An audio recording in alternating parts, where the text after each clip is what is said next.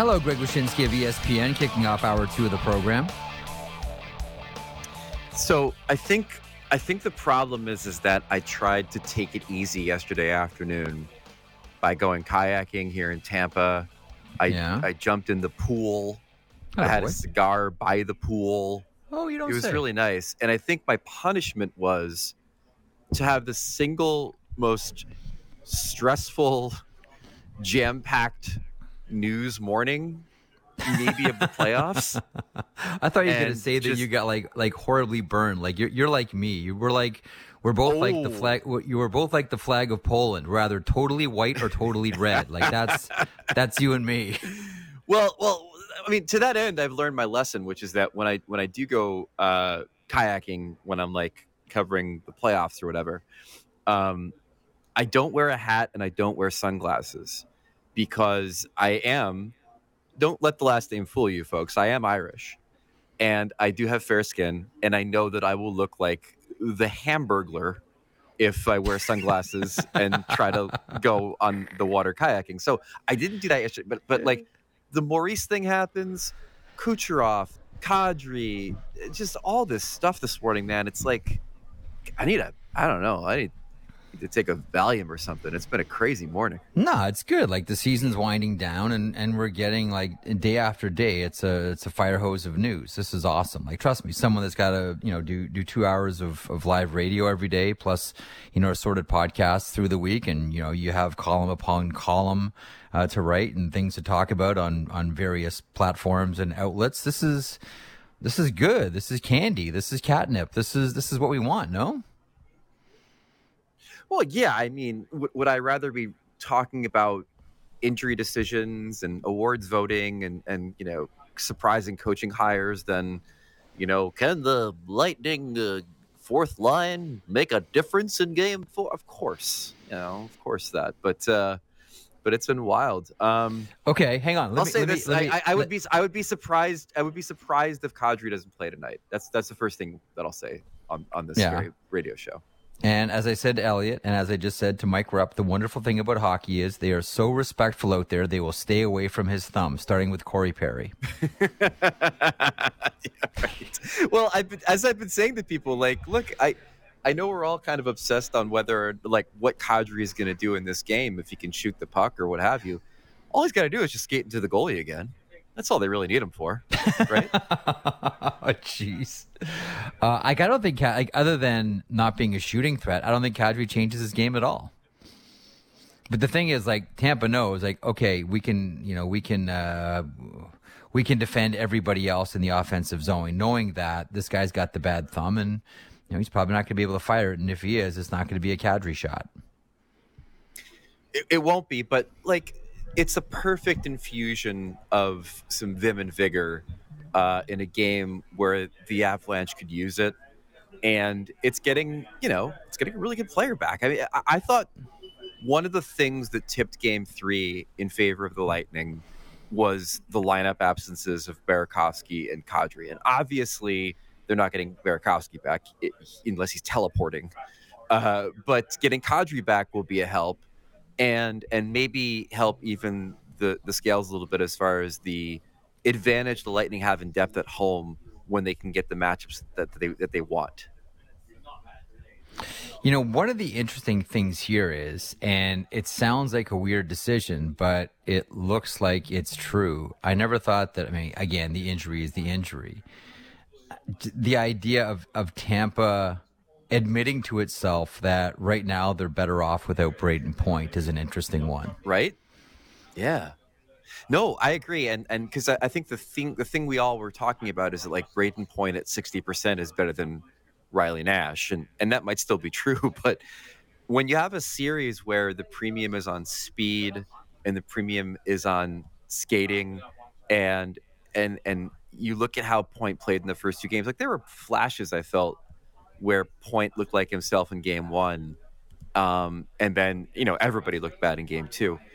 My hockey brain, when we talked about, like, coming back here for Game 3 and Point status was all of a sudden up in the air, said this is a team that won all of their home games in the last 2 rounds with Braden Point out of the lineup and with Riley Nash in the lineup.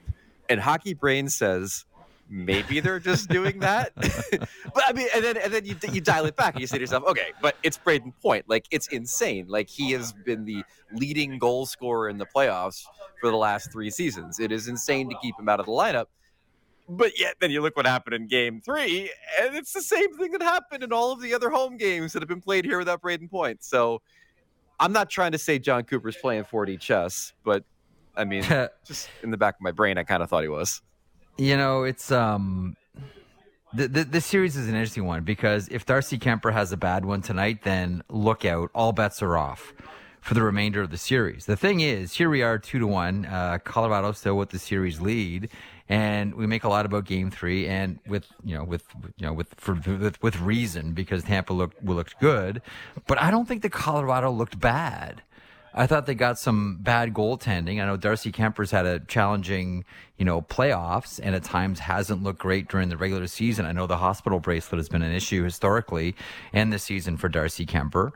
But, if things go bad for Darcy Kemper tonight, then I think, you take games 1 and 2 where we're all saying, wow, I can't believe Colorado was doing this to Tampa. I can't believe this is actually happening. And you throw it out the window and you say, Tampa might win this thing. So, and if it comes down to a fight between Vasilevsky and Darcy Kemper, I think we all know where we're putting our money. So if Kemper doesn't play well in Game 4 and the Avalanche lose Game 4, my reaction will be that of Emperor Palpatine in Return of the Jedi when he says, everything is proceeding exactly as I have foreseen it. Because I picked the Avalanche in 6, and I picked them in 6 because I felt they'd make a goalie change. I really did. I'm not a Kemper really, guy. eh? I did not. I know second half of the regular season, statistically, second best goalie in the league behind Shesterkin. I rely on my friends in the goalie analytics community who tell me that Darcy Kemper is a false idol, that tell me that he is a guy who lives on reputation based on how well he played for really bad Coyotes teams. And honestly, in these playoffs, he's not blown me away. And so what we've seen so far in this series is that in the 2 times the Lightning were able to get to their game and play to their offensive standards, he's wilted. And in one case, he was pulled. So my thought was always 2-2 split, home team holds serve, go back to Denver, flip to Francouz, win the next 2. That's my prediction before the series, and please run back this segment when it happens.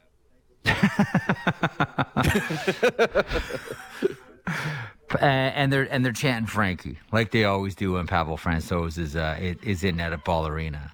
Right. This is a fascinating one. There's the Kadri factor. There's the point factor. There's the Kemper factor. You want to weigh in on Kucherov and Nick Paul here? As far them playing, I mean, yeah. So Kucherov's an interesting one because, John Cooper made the point, and I had forgotten about this, that Kucherov finished the Stanley Cup final last year with a cracked rib. So we're talking about somebody that Scott Mayfield cross-check. Yes.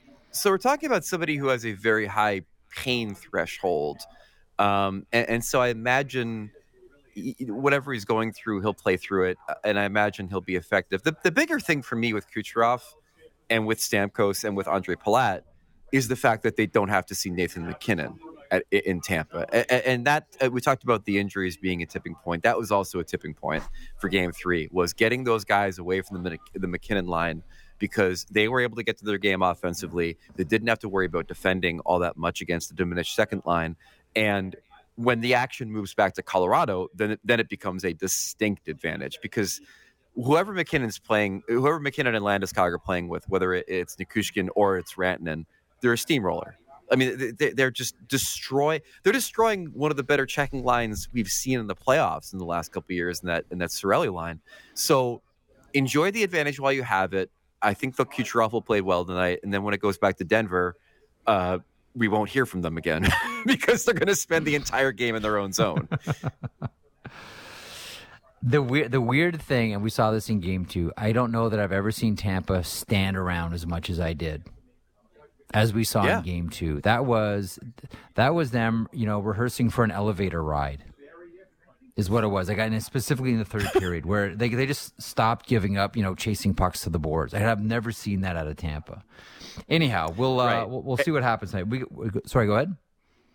I was going to say not only an elevator ride, but an elevator ride in the press elevator here in Tampa, which, for those who don't know, there are different ways you get from the press box down to the event level to talk to the players and to do your media writing and all those other things. And here in Tampa, infamously for the press, the elevator that you use is a freight elevator, okay? A slow-moving, Titanic speed freight elevator that is also used as the name would connote. Do you feel like livestock? Do you feel like livestock when you're in it? We do feel like we're being sent to the kill floor, but on top of that, the name is true. It's a freight elevator. They put freight in it. Freight typically will be at the end of these games dumpsters full of garbage. And there has been more than one occasion when I've been on the elevator coming down from the press box to come to the event level to speak to players where I have been stuck behind a dumpster full of garbage in the elevator.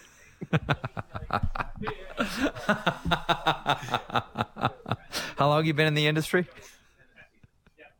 For a long time. I mean, a couple decades now. So yeah, again, like I feel there is a certain amount of symbolism that the media is riding down the elevator with dumpsters of garbage. But it's never a fun time. Let's park the conversation about Game 4 tonight here for a couple of moments. Nothing gets hockey fans more upset than trophy balloting. It happens every season, where you find out where the nerves are, where the sensitivities are, how people feel quick to outrage and don't want to listen to anything. Where is your big battleground online when it comes to your balloting? For this year, it's the Norris. Same. I had Roman Josi third behind Makar and Hedman. Okay, I had him fourth. I did that. I had him fourth. You had him. Okay, I had him fourth. Okay. Now you got to justify that for me, because I think third is a reasonable place to put Josi. But how do you have him fourth? So to me, I had Cale Makar 1. Hang on, let me get my ballot here. So here's my ballot. Okay, Cale Makar 1. Okay. Victor Hedman 2. Charlie McAvoy 3. Roman Josi 4. Now, I'll entertain the idea of swapping out McAvoy for Hedman. I could see that argument, but Josi behind all of them. Based on quality of competition, Roman Josi didn't face top competition. That was the Matthias Ekholm pair. And head-to-head, if you're going to say, like, McAvoy faced top competition all season long. Cale Makar faced top competition all season long. Victor Hedman didn't. The McDonough pair mainly got that. But then I put Hedman up against Roman Josi in quality of competition battles, and Hedman wins that one-on-one all day long. So that's how I get the Roman Josi at 4.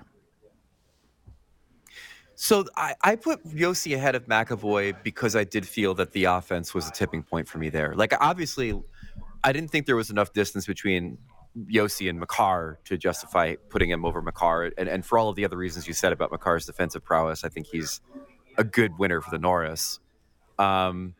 I had Josi third, and it's interesting that you had him fourth. I don't think I could go any lower than third based on the season he had. And again, like, you start to get into this really interesting area in awards voting on, how much leeway you give a player based on his usage, which is out of his hands.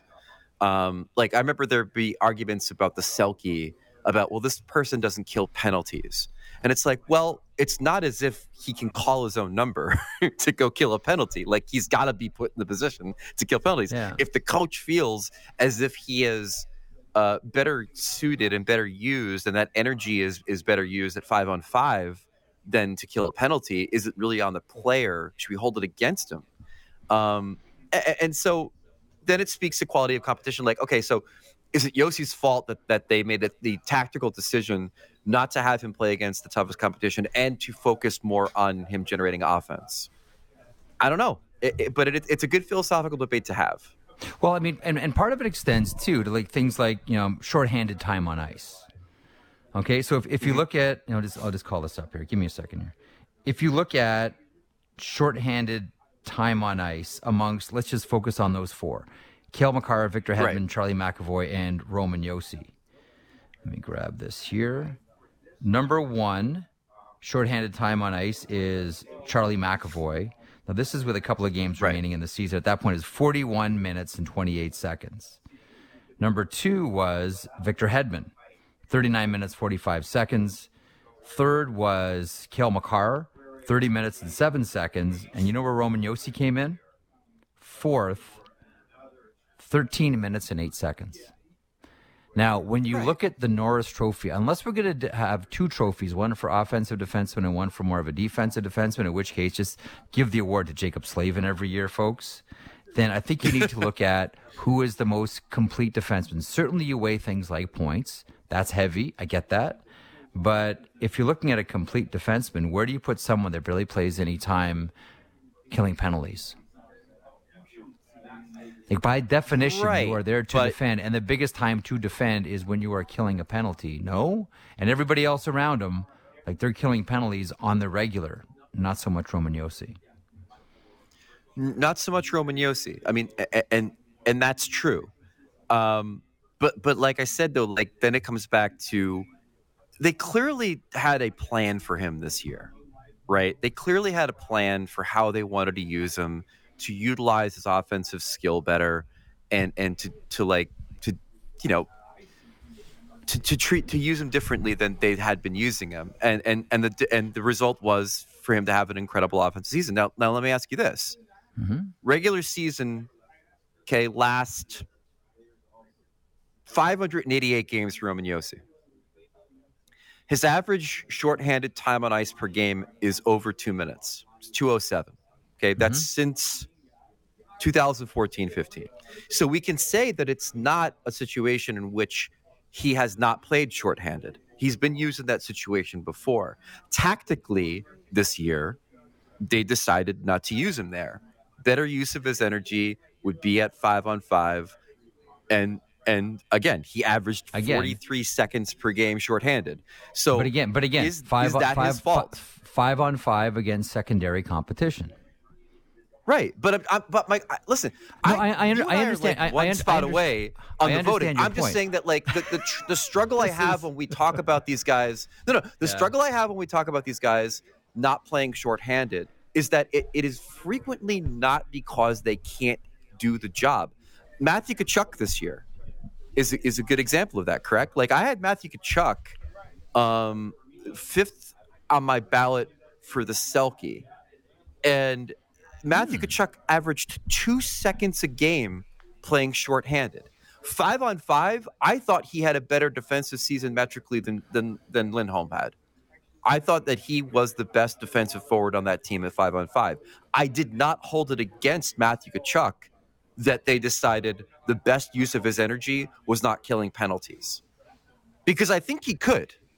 He's a pretty good player, but they just decided not to use him that way. And so I always kind of hesitate when we get into the like shorthanded ice time argument because I don't know if you should hold. I don't think it devalues Roman Josi's defensive game overall if the coach decides, hey, better use of this guy's energy is to not play him as much shorthanded as he's played in the past. I know that John Hines isn't thinking, I'm going to take Roman Josi out of the Norris conversation. I don't think he's thinking, okay, what can I best do here to get Roman Josi the Norris Trophy when he's saying that, that Matthias Ekholm and Carrier are going to get the hard matchups here, and we're going to leave Fabro and Josi going up the ice on secondary competition, and Josi's going to fill the net. I don't think he's thinking, wow, this is going to cost him a Norris Trophy. Like, I'm with you. I'm thinking, saying, this is the smartest thing we can do with this player. But I think as people that are voting on these awards, we have to look at that and say, well, no, it's not Roman Josi's fault that he's not in that situation, and the coach has put him there. But I don't think we can say at the same time, look, it's not his fault, so let's bump him up to the top of the Norris ballot. I think we have to make our votes based on the evidence that's before us, and the evidence is he's not playing against the other team's top forwards on a consistent basis. Now, did he put up an insane amount of points? Absolutely, and that's what gets him into the top 5, I think. But top 3, like I know you and I are splitting the finest hairs here because you had him at 3 and I had him at 4, and we're having an argument over one position here, neither of which is close to 1. With Cale Makar wins this thing going away. But I just think that you vote based on the season that he had, and even a Nashville Predators fan can look at this, try to remove the emotion and say, it's true, he didn't play against competition as tough as Charlie McAvoy and Cale Makar. And if you look at Hedman and Yossi going up against each other head-to-head, Victor Hedman has the more impressive numbers when you look at quality of competition and performance. But I think generally people just look at the points and say, just look at the points and say, well, look, he had more points, so he's a better defenseman. I kind of feel like I've come around on the defensive defenseman thing, by the way. I don't know if we need that award. I used to be a big proponent of like creating like a Rod Langway award for best defensive defenseman for the very reason that you stated. You don't think that way anymore? I wanted guys. Well, here's why. I guess what I'd like to see more of is those players honored with the Norris than anything else. And there's a part of me that would like to see the Slavins of the world and players like that get their due with an award that's specific to their talents. But like you look at a guy like Devon Taves, for example. I mean, like, is winning that award prestigious for him, or would winning the Norris be more prestigious for him? It's winning the Norris. Now you're in the same pantheon as Bobby Orr, right? Like, I feel like, if anything, maybe those guys just deserve to have a better chance to win the Norris than to have their own award carved out. But the thing is, guys like that will never win the Norris. Okay, right? Like they just won't. Let's have a really. This is going to be the fastest conversation we've ever had. Let's have a conversation about all the times that Adam Foote won the Norris Trophy. You start. Right. Okay, I agree. But here's the thing. So. What you're going to end up with in this league, though, is tweeners. Like, Taves is a good example. Like, Taves is clearly the complement to Makar, correct? Same as Mackenzie Weegar is to Aaron Ekblad, yes. Okay. But, like, Taves' point total was pretty grandiose this season and in the playoffs, right? So, can he win the Rod Langway Award? By virtue of, like, is it going to be the reverse of the Norris, where if you have too many points, you can't win defensive defenseman, right? I never thought about it that way. Talking about at that's the a end of the day, really right? good point. Yeah. Hang on, that is a really, really good point. I never thought about it that way before. That is an excellent point. No, he's won too many points. He's got too many points to win the Rod He had Langway. 57 points this season. He had 57 points in 66 games. He is, without question, one of the best defensive defensemen in the league, but he couldn't win the award. He's too good offensively. I've always have a couple of minds here on these awards. Part of me says that we need a redefinition of all of them so everybody understands the criteria, and then you don't get this, endless arguments over, whether it should be Hedman second or McAvoy second or Yossi first or whatever. And then, what I keep coming back to the older I get, Wish, is that if I'm the NHL, I like the definitions to be as vague as possible. You know why? Of course you do. It gets people talking about the awards more, whether it's outrage or people defending or people dunking. It just gets you talking about because what are the awards? They are a division of marketing. Marketing, completely. That's why all these Edmonton fans that used to light me up for my you got to be in it to win it criteria for the Hart Trophy when it came to Connor when they wouldn't make the playoffs, and just like, we should really define value better. Like, no, you shouldn't. You should make it even more vague. You should make the Hart Trophy decrease the words in the description by 70%. Make it even more vague. Just make it the award for the the most player there. Get rid of value, just say the most player. And you're like, what does that even mean? And then we're like, I don't know. We'll debate it for 6 months. And won't that be fun? That's awesome. So that's really good. A couple of things, too. Hard trophy, I voted Igor Shesterkin for the Rangers as number 1. Austin Matthews won the thing. Connor McDavid third. Kirill Kaprizov I had as 4, and Johnny Gaudreau at 5. But that was my ballot. Shesterkin 1, Matthews 2nd, McDavid 3rd, Kaprizov, and then Johnny Gaudreau. You have your ballot in front of you? I do. So I had Shesterkin 2nd, and I had Matthews 1st, McDavid, Gaudreau, Robertson. I had Jason Robertson 5th because I thought you did. Good for you. Good for you. That's a cool one. That is a very cool. Year. That's a good one. Yeah, I know. Drove that line. Yeah, I mean, that's a good was one. the That's only. a good one. I mean, and the offensive engine for a team that needed one.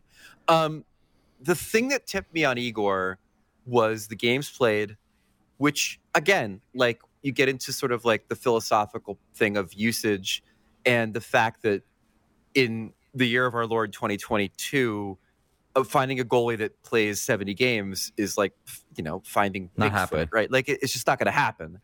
But that said, like in the last quarter of the season, trade deadline on, I felt that he did a little less, the team did a little more, and the fact that he carried them for 3/4 of the season made him a clear second choice for me.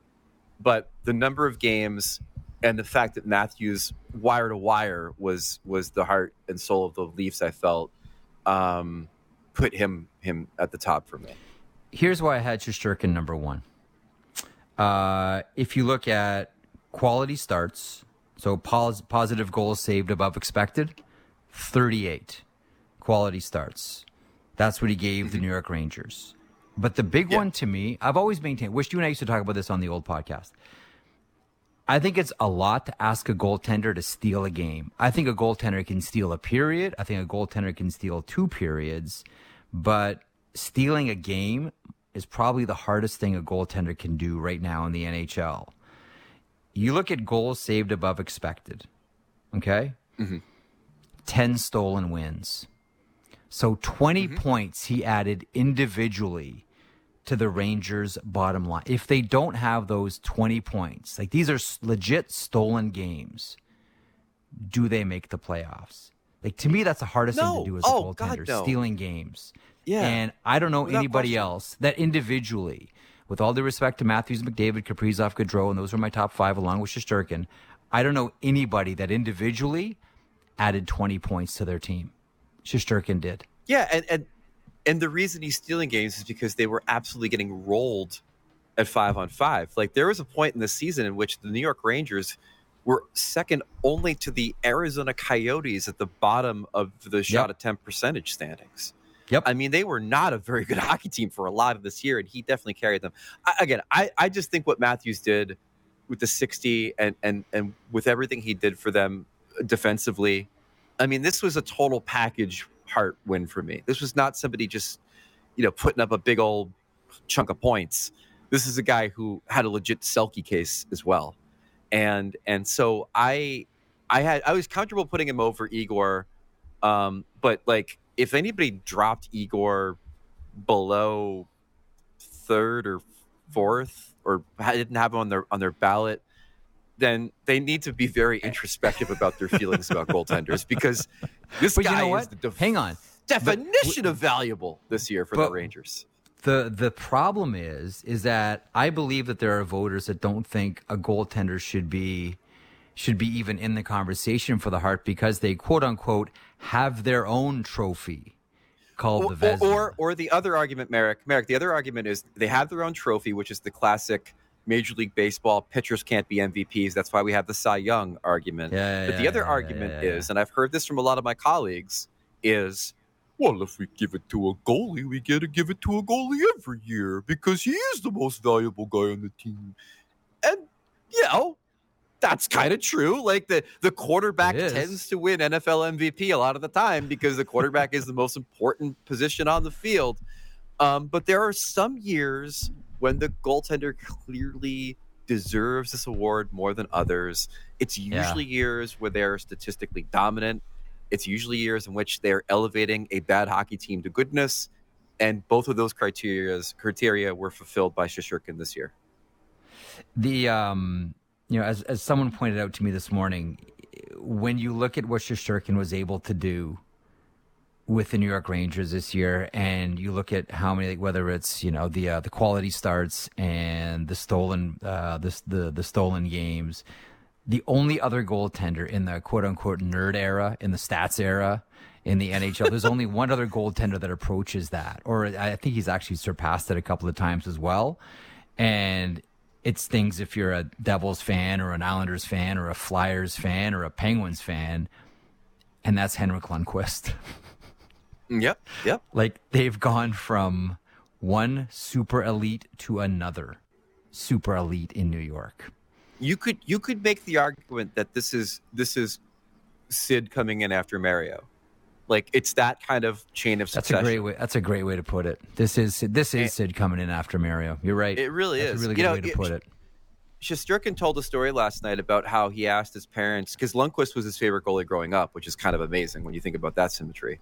Wow. He asked his parents to buy him Lundqvist's pads, and they said no, because they're really expensive. And Shesterkin's like, of course I can afford them now. He's an absolute gem. Did you hear the story he told last night about the Vezina? So he was in a preseason game against the Islanders. He wasn't playing. And he had not really I saw this. It's great. This is great. For those that didn't hear it, like, he had not really thought about winning the Vezina. And he's sitting there on the Rangers bench. He looks behind him, and a kid made a sign that said Igor Shesterkin, future Vezina winner. And all of a sudden he's like, wow, I am on a good team. I guess I probably could win it. It's just like, wow. And then what happened was you actually bailed out this team for 40 games of the season and kept them in the race, and the Metropolitan is actually what happened, Igor. He's a terrific goalie and a really good dude. And you're right. Like, as a first of all, as a Devils fan, I'm jealous because the Rangers didn't use 75 goalies this year like the Devils did. But I'm also jealous that they have a franchise guy, and they're not going to have to worry about that position for the next 15 years. How smart, by the way, does the front office look for signing him to that extension? Remember what there was some oh my god, look at questions. But the thing is, like, coming off your first deal, like, goalies don't get paid like that, and everyone's like, you got to be crazy giving this guy that. Nope, not at all. Like, almost like it's become like the biggest value contract in the NHL. I mean, like, again, we're playing the comparison game here. Like, we're going to look back at that contract like we'd look back on the McKinnon contract. But although the McKinnon contract was also him coming off like years that were just meh. Like, Shesty was like coming off a year where he clearly had something going on. But it's going to be one of the best value contracts in the NHL. And like, when we make our little lists and slideshows and stuff, like, that's going to be one of them that's going to be on there in perpetuity. You do slideshows? You doing slideshows now? Is that your thing? I am proud to say that in my entire career, Yahoo, ESPN, what have you, I have never had to make a slideshow. When I do my off-season puppet show about this year's version of the New York Rangers, Shesterkin's contract is going to look really nice in my puppet show. I read a story the other day that ranked all of Paul McCartney's solo songs like top 50, and it was 51 slides in a slideshow. I'm like, what is happening? Who is doing that? Just tell me the list. Tell me the list. All right, we got to hustle. I got Dan Bilesman on the other side, who's coming up. Coachella head coach, Coachella Valley. Let's go Firebirds. Thanks, Wish. Enjoy Game 4, bud. I will. Thank you for that. Dan Bilesman, by the way, we didn't talk about Maurice and Brunette. No, Dan we'll get there next week. Is a classic example of what I think Andrew Brunette is. Right coach, right time. And I think the Panthers may be thinking that with Bruno. Right coach, right time, time's over, maybe not the right coach anymore. It's interesting. Freach seems to think that Chicago could be in the future for Andrew Brunette. I think that's not out of the realm of possibility if he wants to keep coaching. I know that they've offered him a place within the organization. Yep. I'm not. I think there was a better than good chance he might have gotten Ducharmed. By the way, whenever I hear we've offered him a place in the organization, I always think of the old cliche. Well, we don't have a job for you, but we have a position. We'll end on that one. Thanks, Wish. You be good, pal. All right, bud. I'll talk to you soon. From ESPN, Greg Wyshynski.